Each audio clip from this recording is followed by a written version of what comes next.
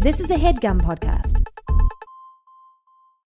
While Andrew and Craig believe the joy of discovery is crucial to enjoying any well-told tale, they will not shy away from spoiling specific story beats when necessary. Plus, these are books you should have read by now.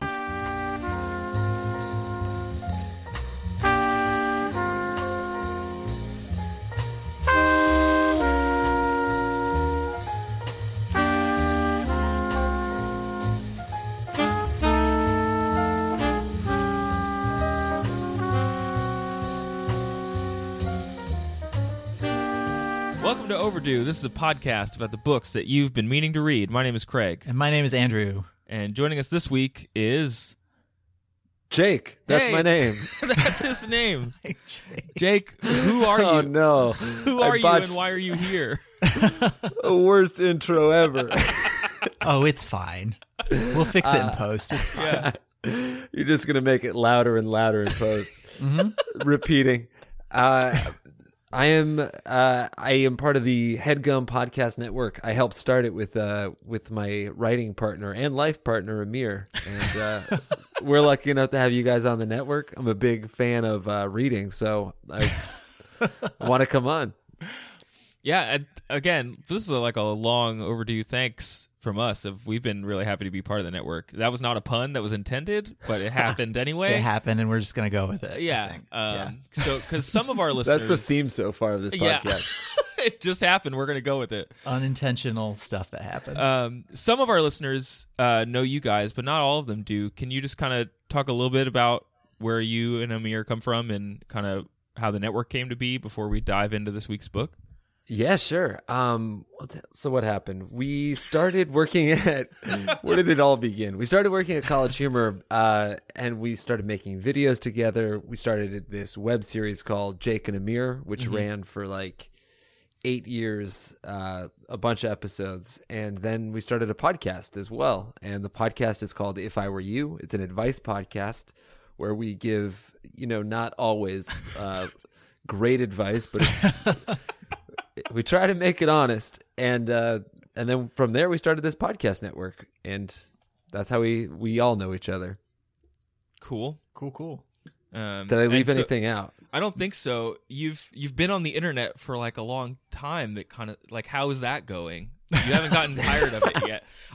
Andrew writes online and he's on the internet all day long. I'm not. So like, how is that for you? I definitely have had like a love-hate relationship with the internet. There was a time when I was at College Humor when I was just like all up on Tumblr and stuff, and I was like, you know what, fuck this, and I was out and I didn't do anything. I still had to do Jake and Amir because it was like part of our lives, but like I just had nothing to do with the internet for like 2 or 3 years, and now I'm getting back into it because podcasting I feel like is this new and exciting medium that I really like. Yeah, like I love storytelling, and I don't know. I love what podcasting is doing. So I like that back Tumblr. into it. I like that Tumblr is what broke the camel's back for you, though. You said screw Tumblr. I'm out. I mean, like I think that Twitter Not to throw was him under the bus. Twitter was the last one that I really fully got on board with, and then like Pinterest happened and Snapchat happened, and I don't even know how to get good at it. I don't know how to know what they are. I was accidentally into Pinterest because I thought Pinterest was like a private thing. I thought it was like me posting things that I liked to look at later. Like, oh, I should remember this. And then I found like all these people were like following my pin board, and I was like, whoa, that shit's just for me. This was for me. These were my noodles. My private time. Yeah. Yeah, these mason jar light bulbs, that was a personal thing. Yes. So we brought you on here to talk about a book. So on Overdue, each week, one of us reads a book, and we tell the other person about that book. Sometimes they've read it. Most of the time they haven't. And that way, you, the listener, don't have to do any work. We'll tell you all about it, or as much as we can squeeze into like an hour. All right, cool. You guys don't mind if I saw the movie, right? I didn't read anything. I just watched. If you just have like the gist of it, I think you'll be fine. All right, cool. Preferably not a high quality version of a bad movie adaptation would be preferable. Yeah, I did read the reviews of the Robinson Crusoe movie, and they're not favorable. It's like, I think it was 3 out of 5 stars. Okay, would watch again if I was really tired. If it was on TNT, I Yeah. might not change the channel. If I fell asleep in front of Netflix and it auto-played, I wouldn't wake up and turn it off. That's more of like a review for a couch or a bed. So you, what did you know about Robinson Crusoe? This is by Daniel Defoe. It's Daniel not Willem Defoe. Dafoe, right? Daniel. No, Yeah. Daniel Defoe, his ancestor. Obviously. Willem Dafoe should play Robinson Crusoe. I didn't know too much about it. I knew it was about a guy that was marooned on an island and Sure. learned to fend for himself. And I think I remember, I don't know if I think I remember like a TV show called Family Crusoe or something like that. And it was Okay. like about a family that had been marooned on an island. And I That's- remember that they made like a sick treehouse. So that's what I thought. I thought that's what I was in store for. That sounds like a mashup with Swiss Family Robinson. Like Yeah, a Swiss Oh, Family maybe it was Robinson and, Swiss like Family- Gilligan's Island. Yeah. Dude, I think it was Swiss Family Robinson. That's what Okay. it was. Okay. Not Family Crusoe. I would watch that though. So we were taking a look at the book earlier, just kind of like I haven't read it, but I was reading where it came from. It's technically one of the first novels. Did you find that, Andrew? One of the first novels in the English language, It's but insanely old. yeah, Do you guys so know my- the full title? Have you heard the full title of the book? Oh no, please read it to me. Wait, I think okay. The life and strange, surprising adventures of Robinson Crusoe of Torque Mariner, who lived 8 and 20 years all alone in an uninhabited Ifland. I think that's supposed to be an S, and it's just old. Yep. On the coast of America, near the mouth of the great river of Orinoco. Sure. Having been cast on shore by shipwreck, wherein all the men perished but himself. With an account of how he was laughed at as strangely delivered by pirates. No. Man, written by That's the himself. title. That's the title of the book. I think that's part of the whole like make it sound like a real thing that happened. Because Right, there's some that was the whole thing, right? Yeah, there's like maybe, just maybe this was a real guy, but probably not. I think I don't know. And people thought he was a real guy Yeah. because it does say written by himself. They thought this was a thing that really happened. So that I like that about. and that seems to be in fitting with what the 17th century novels were doing, which is like you're moving towards realism. We're going to pretend that it's a real guy. It's not Right, just but this the- mate. like- It's yeah. Insane shit was happening all around these guys all the time. Like even just the little people in Robinson Crusoe's life. Like there was just a guy that got like killed and eaten on the beach at one point. Like that's realism. insane. That's That's these real. people's lives. That's so anybody like on a ship at sea in the 1600s. Like they're even if they don't get marooned, it's worth reading about that person. Well, that's the equivalent of signing up for SpaceX, right? Like now, who knows where that's- they're going to send you? That's true. That's true. There might be whales out there. Here You're there gonna be go dragons. go up into space and get space scurvy. Yeah. Well, But even in space, they'll have domesticated goats, so it'll be fine. I've got a couple fun facts about Daniel Defoe. We don't need to talk a ton about him before we jump into the book. But did you know that he was born Daniel Foe and that he added "duh" to his last name because he thought it sounded fancy and upper class? It does. And it sounds kind of. Doesn't it sound kind of hood too? It's like, yo, I'm Defoe. Daniel Defoe.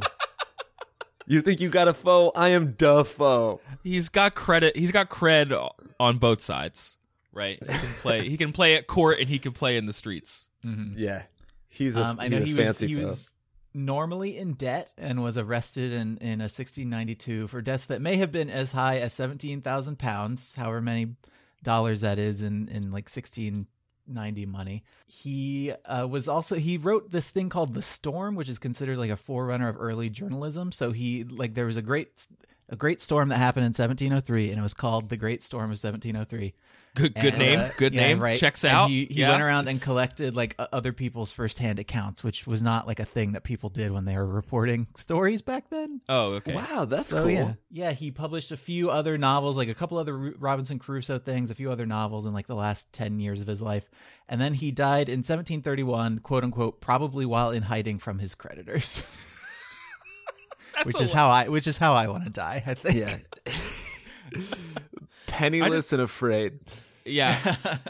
They just like on his grave is an image of empty pockets. So yeah, that's Daniel Defoe. Fancy Did you man read? about town. Did you read, Jake, anything about kind of like the history of the book itself? Because it was purporting to be about a real guy, but it's likely inspired by any number of actual castaways. Yeah, I read that that when it first came out that they wanted people to believe that it was a real true story. And then I also read the Wikipedia page of the guy who it was supposed to be about. But he had spent like a couple years marooned on an island and then eventually returned and wanted to live there, and they like inhabited it or something. Yeah, it was Alexander Selkirk, who was a Scottish That's guy. it, yeah, and he was on a couple different boats, and then he was on this boat called the Cinque Port off the coast of Chile, and he said to his captain, "I think our boat needs repairs." And his captain said, "No, it's fine." He said, "Okay, leave me on this island." So they left him there. And Yeah, because the ship Go ahead. and that ship crashed, right? Everybody on that ship died. if they didn't die, they got imprisoned by the Spanish. So, all things being equal. Really, damned if you do and damned if you don't. Seriously. There's another account about a guy named Robert Knox who was kept as a prisoner of a king in Sri Lanka for like 19 years that may or may not have inspired this. And then another guy named Henry Pittman who he escaped from a jail in the Caribbean only to then get shipwrecked on another island. So it sounds like the 17th century was like a bad time for luck.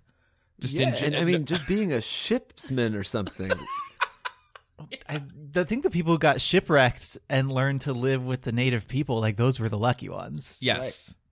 But I don't even understand like the idea of getting marooned on a deserted island. Like, wasn't that almost what they were looking for by setting out to sea in the first place? Aren't they looking for, far off islands? And Yeah, you get what you wish for, I suppose, right? What are they expecting? I don't know, dragons? Whales? Spice. I don't know. The spices. That's really what they were going for, is spices. Oh, right. All of it just for turmeric. And cumin. The correct pronunciation, cumin. Cumin. Okay. Let's get into this book here, Jake. We'll just dive right in. If anyone is worried about Robinson Crusoe spoilers, I suppose they could turn the podcast off now. But yeah, as we said, this is a predecessor to Swiss Family Robinson and then later Right. Treasure Island. So I think we'll run across some tropes that centuries of other marooned stories have hit before. So Right, but what this is one's going got to on? be the first, right? This one's the originator. I think so. I think it's the OG shipwreck story. Right, The OG yeah. Defoe.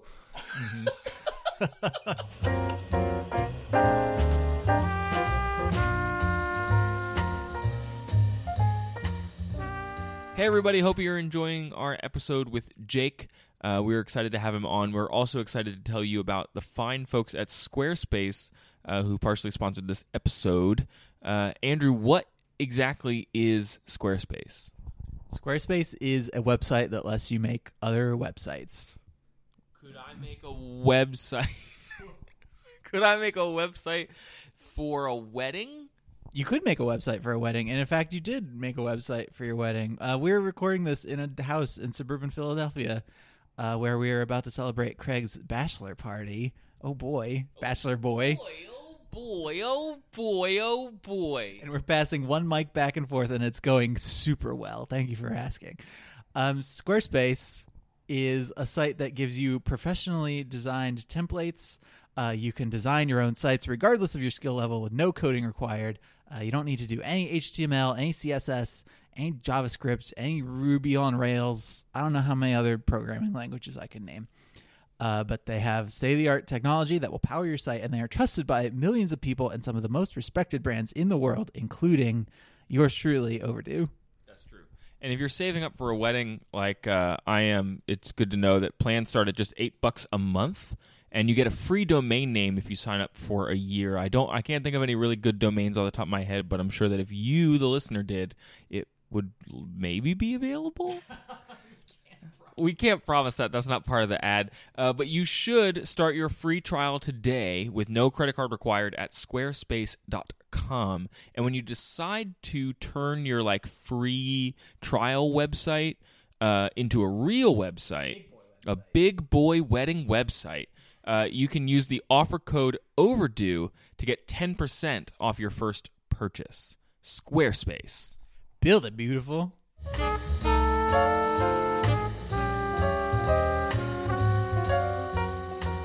So what's happening in this book? What's going on? Is it me? Does the guest just explain? I'll do the cliff notes. Great. Okay. This guy, this Crusoe character, he's got a really nice middle class life. It's in England, correct? Yes. Yeah, right. And but he's got this call. He feels like this pull to go out to sea and be a seafaring man. And his father counsels him. He says, "Don't go. You'll only find despair out there." But nevertheless, he heads out anyway, and the rest is history.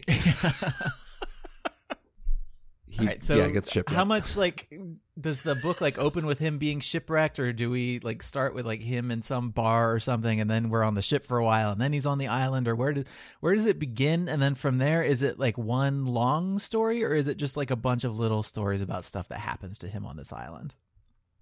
I mean, it pretty much begins with him disobeying his father's wishes and heading out to sea. But the first voyage he takes is not the one that ends up with him on the island. Okay. He's sort of just accepting this. He's accepting the life of a sailor. He's married to the sea now. Yeah. Right. Now, is that the one where he gets enslaved? Yeah. He had the worst luck at sea ever. And I really wonder if this is just Robinson Crusoe that had this problem, or if this is everybody, because it seems like he actually had the best luck, because all of his friends are always drowning and dying and being enslaved, and he's always just escaping. But the first one, it's a really, really, really rough storm, and I think he almost dies, but the whole entire ship's company survives. They end up going ashore somewhere else, and there's after he settles down, he's got the option to go home, but he doesn't, and he maybe goes, he goes to Brazil. Mm-hmm. Yeah, he gets a plantation in Brazil, I think. Oh no, you know what? Before the plantation in Brazil is when he gets kidnapped the first time. Okay. Oh, the first time. Okay. So he gets kidnapped, and then at one point he finally he makes a plan for his escape, and that's when he escapes with his little slave boy that he has. So at some point he gets kidnapped by this other, I don't know, they're somewhere near South America or something. Mm-hmm. He eventually escapes from there because he's got his boss's trust, and he's his boss has these friends that are coming over to go fishing, and he's like, "Oh, I'll go out and prepare the ship," but he actually just goes and steals the ship with with a little boy. And this is the first time in the book there's a big theme of this guy making people swear his allegiance to them.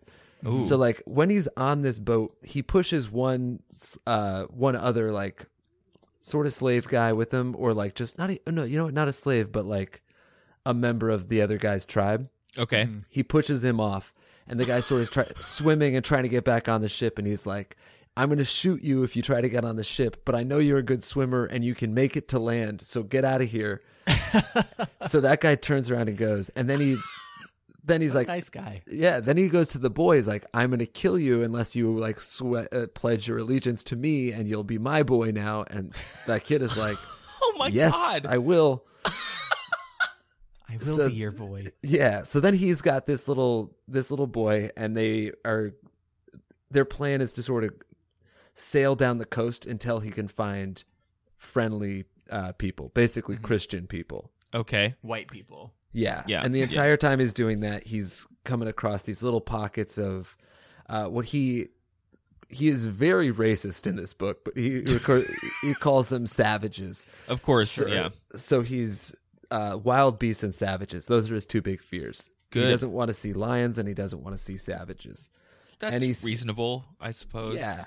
But like occasionally he'll see a lion, he'll see a savage, and like at one point I think he shoots a lion, and all the quote unquote savages are like very impressed with him. They're like bowing down to him. Oh no! Like I'm walking a line between laughing at this and like tacitly being like, "Yeah, that's funny, that's cool," and no, just there's some groaning really weird... uncontrollably. Yeah. There's some like strange like. It's like 50 Shades of Grey, the amount of like dominatrix themes in this thing.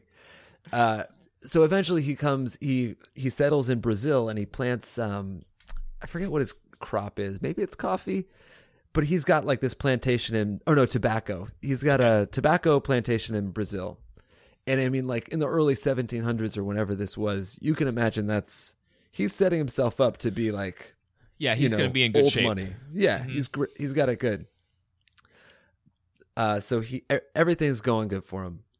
Unfortunately, all of his buddies decide that they need slaves, and Crusoe volunteers to captain this ship to sail to, I guess, Africa and get slaves. Okay. Just doing a slave run, no big deal. Yeah, no big deal. So on his slave run, I guess you could say he had it coming. They get into a bad shipwreck. Well, and the book is not judging that, right? I imagine the book's like, this is what you do. You started a farm in South America, and now you have to go get your slaves. Yeah, no, it's not even. It doesn't like blink at just like. Of course, we needed these slaves. They have no problem with slavery in this book. If you want chips, you go to 7-Eleven. If you want slaves, you go to Africa. It's no big deal. Yeah. Jeez. You have a co-writing credit. I'm just like putting myself in the head of an old-timey like 1600s guy. Yeah. Okay. So on their way to get the slaves, they encounter this huge storm. They get shipwrecked. The entire crew dies, and Robinson Crusoe is washed up on shore of this island. Okay. So that's where the Robinson Crusoe that we all know kind of kicks in. Okay. That's him shipwrecked alone. Now, I thought that he basically had nothing, but in this book, the ship is kind of just aground. So he's able to go back and forth to the ship and bring everything he could possibly need from the ship onto the island. Okay. Including a dog and a bunch of guns and a bunch of gunpowder and a shitload of food and seeds and like everything that he could possibly need to this kind of sounds sustain way himself. Easier than everything I've been led to believe. Yeah, right?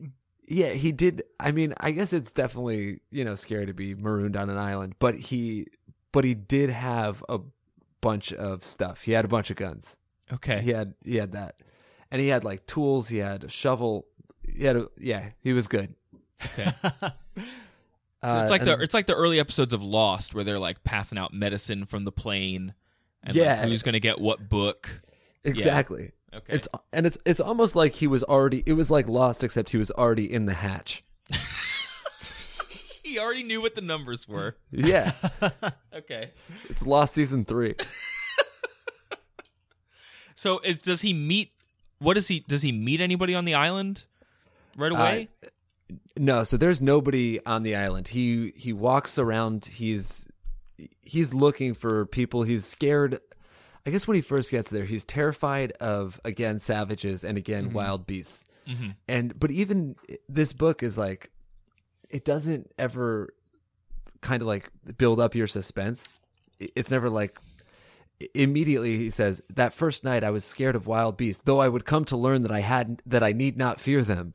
And like way to cut the tension, Boy, Rob. Yeah. It's really just, it's such a detailed account of like what he did. Like he's always talking about how big the walls that he makes are and like how wide a tree that he cuts is. It's like very technical. It's almost like a how to be stranded guide rather than like the story. How to be stranded. Andrew, that's like what you said happened in The Martian a little bit, right? That's what some people find really compelling about The Martian. Well, some people find it compelling and some people find it annoying. But yeah, like he's not only does he do all the stuff he needs to do to survive, but he also shows his work. He does all his math and stuff right there on the page. So if you got stranded on Mars and all you had with you was a copy of The Martian, like you'd probably be able to figure it out. Okay. Oh shit, really? Which is like fine, but in some parts it's like reading a big story problem. I thought we were talking about The Martian, the movie, which I fucking loved. The movie I actually thought was better than the book, which Well, there's a lot less math if we'll in the get movie. like angry emails about that or not, but yeah. Yeah, All but, I right. mean, the sad thing is just that like how long he spends on the island. I'm like, because I think he's like 26 or something when he first lands there.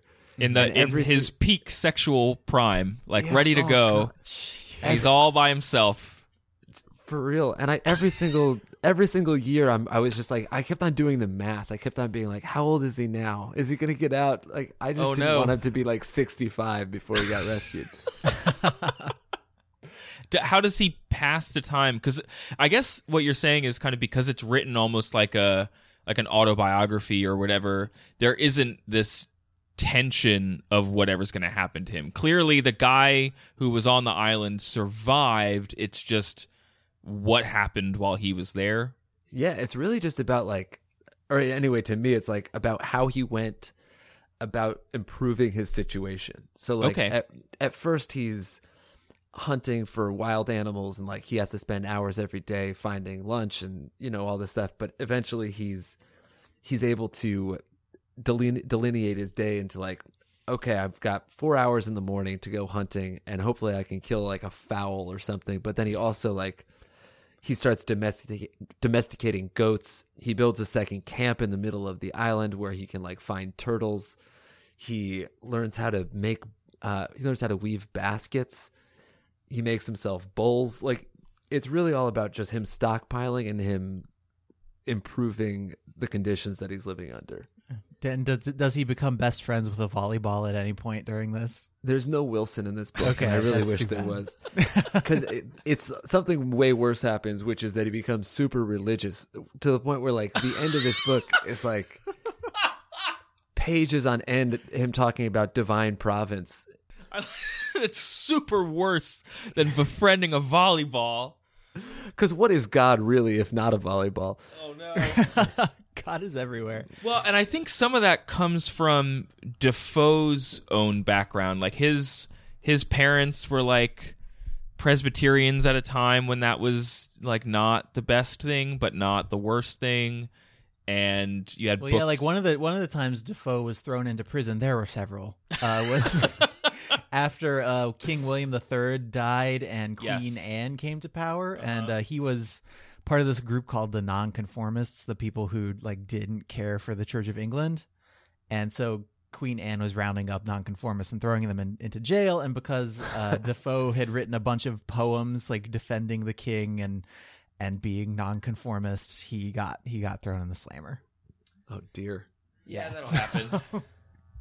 But yeah, I think there's a tradition of almost novels, like stuff like The Pilgrim's Progress, that's about kind of how to improve yourself spiritually. That seems to be on point with what you're saying, Jake. Right. It's weird because in the beginning he's like, he doesn't seem very religious. He like doesn't know if he necessarily believes in God. Mm-hmm. And then he gets thrown onto the island and he's like always praying for his deliverance, which basically never comes. And then at the end he's like, I totally believe in God because I didn't die on the island. Like, well, you were there for 26 years. You were the guy. God didn't show up and take care of the goats. Yeah. You were there with the goats. And he bred those goats. So he seems like he's leveled up and he has domesticated this island. He's building his Yeah. little town. And there's like, he's always so, he's talking about this dog. And I would imagine if this story is being written now, like the dog would basically be like a person, like in the movie Yeah. I Am Legend, where it's Yes. Right. like, if that dog's not around, you are ruined. But he's like, the dog became quite friendly and I was fond of him, but that was it. Like, and then he talks about how he had several cats that also came from the ship and the cats got on his nerves and he ends up killing one of the cats. So it's like, yeah. I would not want to take cats on a boat. Andrew, you have a cat. I wouldn't bring Newman on a boat with me. He's like, it's hard to have a cat like in an apartment. I would not want a cat on a boat. He would go down and like scratch holes in all like the oil barrels and stuff. It would be a bad time. But what if you were marooned on an island? Would you want a cat then? Apparently not. Apparently they're annoying and you have to start killing them. Yeah, So you got to murder the cats. sounds He like also- sounds like a raw deal. Yeah, he killed some turtles too. That was sad. So what happens after he like makes this little town for himself, and he's like fully converting, right? So he's like really making the island his own. He's growing crops. He's got like, I think he's like learning how to make. Yeah, he's making grain from corn. He's really knocking it out of the park. And then towards like the end of his time there, he starts realizing that it's a place that these cannibals come to sacrifice and eat humans. Huh. And he sort of comes upon it at some point, and he's like, "Oh fuck! Now I have to be afraid of cannibals." So he's, yeah. So I guess near the end of the book, he finally he comes upon like a group of cannibals about to make a sacrifice, and he like. The guy that is about to be sacrificed, like breaks free and starts running away. And Robinson Crusoe jumps out and he's like, "I'll protect you." And he kills one of the other cannibals. He shoots one or two. This guy that broke away is able to kill somebody. Basically, he rescues this one guy and scares away a bunch of cannibals because he has a gun. And then does he make that guy like swear fealty to him on the spot? Of course, he always does. Oh, Robinson. He says, "If you will pledge yourself to me," and he doesn't know any English. And this guy is like, I mean, he calls this guy Friday, and I think that's because he came to him on Friday. But I'm not entirely sure. It's not an original name. That's fine. That makes sense. But yeah, so he could have called him guy. like Coconut or something because he found him like he had coconuts for lunch. I'm going I to don't call you know. It Island could've been because I better. found you on the island. You're on an island. I'll call you Sand because that's where we're standing right now. I'm going to call you Food because that's what you almost were. It's a much better name. That's him being clever. So he's got this guy's loyalty, and this guy becomes his slave essentially, or his, Manservant or whatever. His Right. Jeeves. And then he teaches him English, and he's very loyal. And eventually, I think he's worried about the cannibals coming back and sort of trying to exact their revenge, which eventually they don't come back to exact their revenge. They come back to sacrifice more people, and Robinson Crusoe and Friday rescue those guys as well. One of those people being Friday's father, which is a very lovely moment. Okay. Until Mr. Friday. Robinson Crusoe then makes all of those people his slaves. No. I don't know if he actually does that, but he Wait, like he so, is like okay, he calls himself how- the governor and the mayor of the island, or like the king. It's all of his domain. It's all that type of thing. God Okay. King of the Island. Now it's like, how long was he on the island before he discovered these cannibals? And like, if it's a deserted island, where are these cannibals coming from? And like, how are they getting there? I have a lot of questions about this. I'm probably not doing a great job explaining it, but there's like, so they're not far from this main land that I think it's like, I can't remember if it's like 20 or 30 miles, or maybe if it's even less than that. But the reason Robinson's afraid to go there is because he knows it's inhabited by these savages who will eat him. Okay. Like theoretically, if he ate enough turtles and got his strength up, he could maybe swim there, or like fashion a raft from part of the boat. He builds a canoe at some point during his stay, which he uses to sort of like circumnavigate the island and learn about the currents, because he's a good sailor and he knows the way the ocean works. Okay. I mean, not good enough to not get shipwrecked in the first place. Get but shipwrecked, yeah. still pretty good. That's what he would call it. This is really shipwrecked. So they're coming out there now. You said you were doing the math earlier. Like, how long does it go on before the cannibals start showing up? Is it like 10 years in? Is it just the way the story's told? He just kind of gets around to telling that part, or Yeah, I think it's not like, it's more like toward maybe 10 years in, like towards the middle is when he realizes that cannibals come to the island.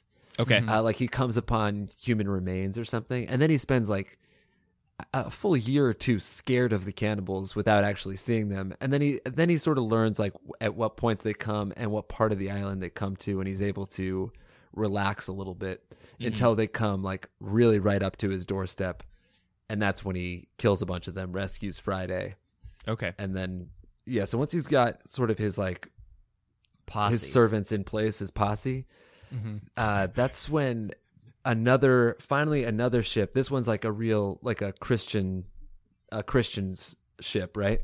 They come on board because there's been a mutiny on the ship, and they are going to, they're about to execute their captain, I believe it is. Okay.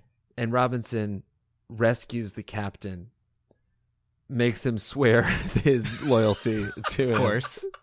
Like you do. And then Robinson helps him defeat the people who overthrew him, and they take back the ship. And that's how Robinson's finally delivered from the island. And he's been there for what, like 30 or 40 years or something? I think it's like 20, 28. yeah, right from the title of the book. Right. Oh, that's right, yeah, I that's mean, right. and that does. I mean, it does cut down the tension. Yeah, he's there for 28 years. He's cast on shore by shipwreck, and then he is strangely delivered by pirates.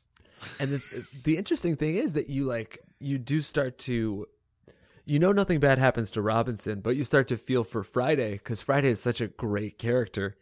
So, and that Robinson thinks he's totally expendable. So Friday, once I fell in love with Friday, I realized that Friday could die at any time. So I was back to being invested.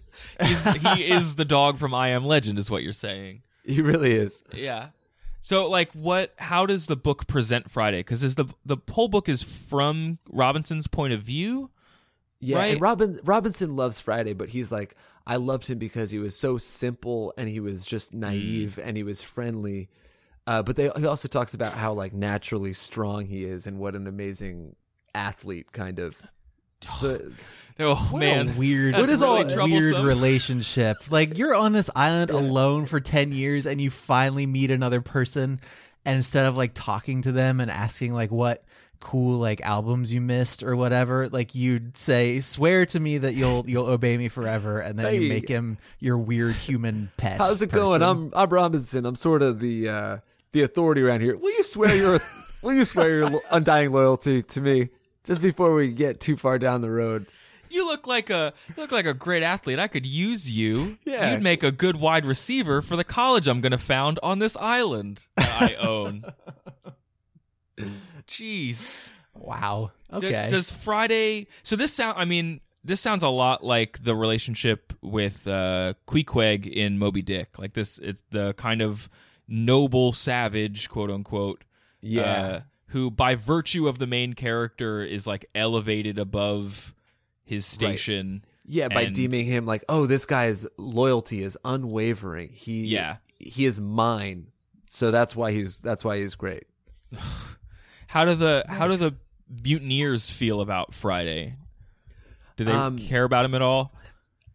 It seems like the ship's captain who Robinson saved, I don't know I'm sure he appreciated Friday. Well, I guess I'm not, but really that guy is like, there's a lot of, talking about how they were just like held each other in each other's arms and cried and like brought each other gifts. Those two guys, the captain and Robinson, had like a real love affair. They were into each other. Yeah, I bet everyone on that ship had previously had to pledge loyalty to that captain. Like Crusoe and that captain sound like they know what's up. Yeah, I mean, to be a ship hand on these ships where there's a mutiny, so these strong guys are about to kill the captain, so you're like, okay, fine, I swear my loyalty to you, just don't hurt me. then the guys who created the mutiny just get killed, and the captain comes back on with this bearded guy wearing goat skin and with an axe, and he's like, all right, everyone better pledge to me. You're like, fuck. Whoa. I don't care who I fucking pledge to, just don't murder me. Just whoever has the bigger axe, that's the smart The smart It's really choice. true. And so they get him off the island, and then he just what? He just goes home? He just goes and chills out? He goes home and sort of the end of the book is him like sort of tracking down like his finances. He's like, how's my tobacco farm doing? And he finds out that it's like very prosperous and they've been putting money aside from him in case he ever came back. And he also like he left a bunch of money with this other guy who was like very loyal to him and still had it, or like used some of it but kept a ledger in case he ever came back. And That is so nice. yeah, it turns out that he's like rich and he's wealthy and he's in great shape. So he's like I haven't seen or heard from him in like 15 years, but I'm gonna keep setting this stuff aside just in case. Yeah. Just in case he comes back. Yeah, but Andrew, this is like a time when people would go away for 3 or 4 years and you wouldn't hear from them. Like if the guys are going on boats all the time, they don't come back for like, it's not just like a week-long trip, I guess. It's not a 3-hour tour. Yeah. can never assume. So like relative to your average, like if you were telling me that you were going to go to the grocery store, I'd expect you back within like an hour if if the grocery store is a couple blocks away. So you're saying like the police won't even let you file a missing persons report unless somebody's been gone for 20 years. Exactly. Okay. Like if you said, I'm going to go to America and you're in England and you're going to take a boat, like I'm going to wait 10 years before I get worried. That's just Yeah. how it's going to go. Okay. So what is it like reading this story in particular, Jake, given the number of stories that we've even kind of referenced on this show that crib from it a little bit? It was interesting. I guess like it was way more boring than I thought it was going to be. Okay, good. Yeah. I liked it because I was really charmed by like kind of the way the story is told. It's so old worldly. Mm-hmm. Like it's filled with this just really, really rich language. And I very much enjoyed that. But it was way less filled with like adventures of running away from wild boars and it was more like a boring diary. But and I don't mean to say the word boring like I hated it. It was Sure, yeah. It was very charming. You almost, until Robinson Crusoe sort of starts being a weird God figure and also talking nonstop about believing in divine providence, you're on his side. Okay. You like him a lot. Yeah, I was going to ask, like, if I could tell from the get-go that this is a guy that makes everyone swear to him, so it was going to be a complicated relationship. But, like, do you feel for him, or is the book kind of just presented as, here's some cool stuff I did? No, like, are you feel for him because, like, I think at one point he has a parrot and he's like trying to teach the parrot to talk because he's so lonesome. But all the parrot ever says is poor, miserable Robinson Crusoe. Oh, no. And he's always talking about like how he wishes he could have just followed his father's advice. And then he's got nothing and he learns how to fucking make baskets. That's pretty cool. Mm-hmm. I wonder if So the you do feel baskets for are him. like good, or if he's exaggerating about how good the baskets were because no one else was there. We'll talk about that too. He'll say like the first ones are really bad, and he says like I honed this craft or whatever. So you do get the sense that by the end he's like pretty good at it, and he's making a lot of baskets, probably more than he needs. Just to practice, I would think. He's got a lot of time. What else was there that I wanted to ask you about? Andrew, you got anything? Not off the top of my head. I'm just like, I'm wondering about the ramifications, I guess, of getting all the stuff from him, like firsthand. Like, do you ever get a sense that he's being like an unreliable narrator, that he's making himself sound super cool and like glossing over his failures, or does it seem more like straight than that? Does he tell you about good stuff and bad stuff in like equal measure? He tells you about like his pitfalls. Like I think the first canoe he builds, it takes him something like, a full month, or it takes him like 2 weeks to even chop down the tree. Then it takes him like 40 days to hollow out this canoe. And when he's finished, it's so big that he can't carry it to the ocean. So I don't think he glossed over. Like, I think he he tells you everything. There's a huge learning curve. So he tells you about all the mistakes that he makes at the end of the book when he's sort of when he's being met by all these other people who are visiting his island for the first time. That's maybe the one time that he gets a little holier than thou, because he's like, look at me, I survived here. Look what I've built. This is, everybody should be very impressed. Everybody should swear to me. Yeah, nice tree fort, dude. Well, the funniest thing to say to Robinson, how long were you here, man? We were here a couple months. It's a pretty nice fort. Yeah, that seems to jive with this version of this story that's like, this is a tale about penitence and redemption. Like he's just a guy who's lost, trying to just grapple with nature, and then he pulls himself up by his divine bootstraps and like learns the true meaning of being Christian by carving out his place in the world, which seems to feel nice and Calvinist to me in a way that I'm sure Daniel Defoe intended. Yeah, like tell me about it, like from the perspective of somebody of like Defoe, who was religious. Like in the early parts of the book, does Robinson Crusoe seem like a guy who needs religion or like divine retribution or something? Does he need to become more humble in like the eyes of his creator? Like what's the purpose of his religious conversion? Yeah, I would say that definitely fits, because I mean that's one of the reasons why he leaves England in the first place. He's like, I don't need God. I want to go to sea. And then there you go. He's cast onto this island, and then he's not really okay with it until he finally starts reading scriptures, and then he's reading the Bible every single night by candlelight. Yeah, it's one of those things where his dad told him to do it and he wouldn't do it. And then you get trapped on an island, you start doing it anyway. Right. Thanks, Dad. Don't you hate when that happens? Not because you told me, but because I want to. I started eating Brussels sprouts because I thought they tasted delicious, not because you told me, God. I started eating Brussels sprouts because I was trapped on an island, Dad. I guess the other part is the question of how he feels about the cannibals. Like I know like the thing that he likes about Friday is how Friday is so noble and so loyal to him. But there's always that, does he condemn them for being cannibals, or does he like think that because they don't believe in God, he has to give them a bit of a pass? Oh no, I think he thinks that they're heathens. He thinks thinks they're so barbaric that it's all he can do to keep from killing them when they're on the island. Like he despises the cannibals. Okay. They make his blood boil. Okay. And he's not like excusing them at all. He's not like, if only they could just read the Bible, they'd be cool. I don't know if he's I don't know if I guess he's aware that they don't believe in God, but he thinks that there's I think he does believe they're beyond hope. Okay.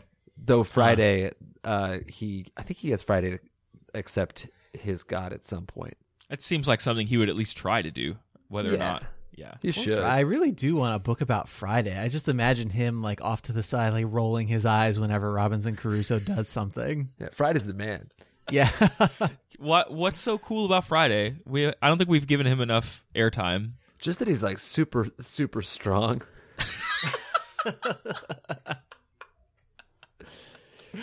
He's like strong and friendly and fearless, and he does anything to protect Robinson Crusoe. Just like not afraid, It's a cool dude. Okay. And you were just saying you had issues with the inherent racism of the book. Like, how was it reading this book in the 21st century with regard to that kind of stuff? It was weird. I had to let go of it. In the beginning is when it first sort of comes up, when you're like, oh, this dude is just talking about, the savages and needing slaves. So that getting over that first stuff it paved the way for the end of the book, which was, even after I like tried to turn my brain off to it, was a bit more racist than I was ready for. Well, yeah, it is this little microcosm of imperialism. Like it's just like, here is this country. Oh, no one else is here, even though those people have been coming here for years doing their own thing. Right, It's mine you almost now. have to just accept that. Okay, this was written in 1600, and Right, I yeah. condemn slavery. That's what the world looked like then. It's almost you talk about like the founding fathers of Yeah. America. Like, oh, those guys had slaves. Mm-hmm. That doesn't. Yeah, they're not good people for that. Well, yeah, and it's like how much of that economy at that time was derived from practices we would now call reprehensible, and you see that in, I don't know, that's like an interesting part of commerce now, where like causes get taken up against certain corporations or like businesses because of their own, like just like Hobby Lobby or like Chick-fil-A or whatever. Where it's like, I'm not going to support this organization because of what their founder believes. Mm-hmm. Andrew, I don't know how I got here. Save me. I'm on an island You're of on an metaphor. island and you're And What I'm trying to say is, I analogy. love Chick-fil-A. This episode of Overdue brought to you by the fine folks at Chick-fil-A. Eat more chicken. I mean, let's wheel it back to the microcosm of imperialism. Yeah, I think that's a good observation, because this white dude gets to this little spit of nothing land in the middle of the ocean and is like, well, I guess it's my job now to subjugate or kill all the people who were here before me. Yeah, 'Cause it this is is my right as like, a white okay, Christian man. I am king of this island now. There couldn't possibly be anyone here before me. That would only make too much sense. Right. I mean, like the savages, as he called them, have been coming to the island for centuries to eat people. And that's one of the things that I disagreed with also, though. They shouldn't be eating each other. No, probably not. Is there anything, like you said, you were just kind of disappointed with the lack of adventure? Can you kind of see what in the book would lend itself to those adaptations, though? Yeah, I mean, just the sheer fact that, like, you have nothing, you need to learn how to survive. I think all the adaptations probably give the host of the island even less than Robinson had, even though Sure.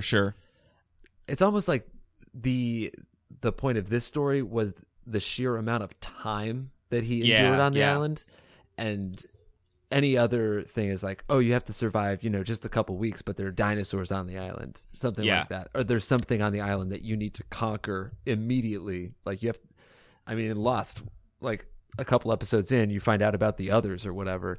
Well, yeah, and in the first, 7 minutes, the plane's malfunctioning and a dude gets, eaten by an airplane.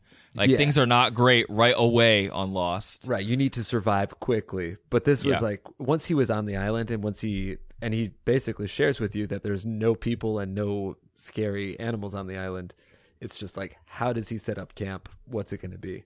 Yeah. Mm-hmm. I think that does it for me on this book, Andrew. Is there anything else you want to know about Robinson Crusoe? I don't think so. I mean, would you read the other Robinson Crusoe book, or do you think that you've gotten enough of this guy and his adventures? I think I'm good. By the end of this book, I was really rushing through the end of it just to finish it. But I would say that anybody who hasn't even opened it up should open it up and flip through it a bunch, because the language that it's written in it's I don't know, it's really nice. It's a soothing read.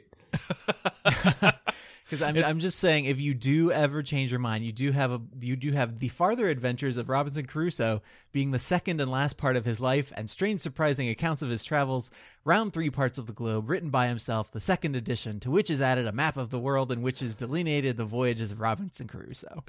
That makes a lot of sense. This dude does find himself on lots of adventures. Even at the end of this book, he goes out fighting a bunch of wolves. So there's That's good. He goes full Liam Neeson. Yeah, this dude cannot, for real. He can't go a weekend without needing to survive some crazy shit. Well, if you, the listener, have fought wolves or conquered an island, we would probably like to hear about it. You could send us an email at overduepod@gmail.com, or you could tweet us pictures from your self-made kingdom at twitter.com/overduepod, or post a long journal about it to our Facebook page, which is also facebook.com/overduepod. Andrew, if they want to know more about the show, where should they go? They can go to our internet website at overduepodcast.com. Up there we've got links to iTunes, RSS, and Stitcher, the ways you can subscribe to the show. If you subscribe in iTunes, leave us a rating or a review because we like seeing them, and they help us rise in the rankings and get more popular. You can also find links to HeadGum, our podcast network, which we are, of course, happy to be a part of, even when one of the founders is not sitting on the line with us. Appreciate that. And to our Patreon page, and then also to Spreaker, which is our podcast host. So thank you to them for hosting us every week. Jake, thanks for joining us. What's going on HeadGum that people should go check out? Oh, man. Other than you guys, of course, but Other than us, let's see. One of my favorite podcasts, Twinnovation, comes out tomorrow. It's like Stoner Shark Tank. yeah, that's the one where they're like pitching ideas each week, right? Yeah, I've been on it twice, and I got one idea just shot the hell down, and one idea, one that went pretty well. I'm pretty stoked on it, actually. Yeah, I like that show a lot. There's an older one they did where they were pitching like a stopper that you put in your belly button to keep lint out of there. Yeah, the belly butt off. Yes, right.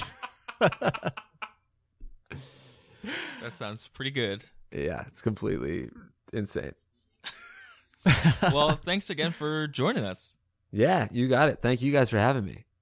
No problem. All right, everybody. We will be back next Monday. Until then, thanks for listening, and try to be happy. Well, that's a positive sign-off.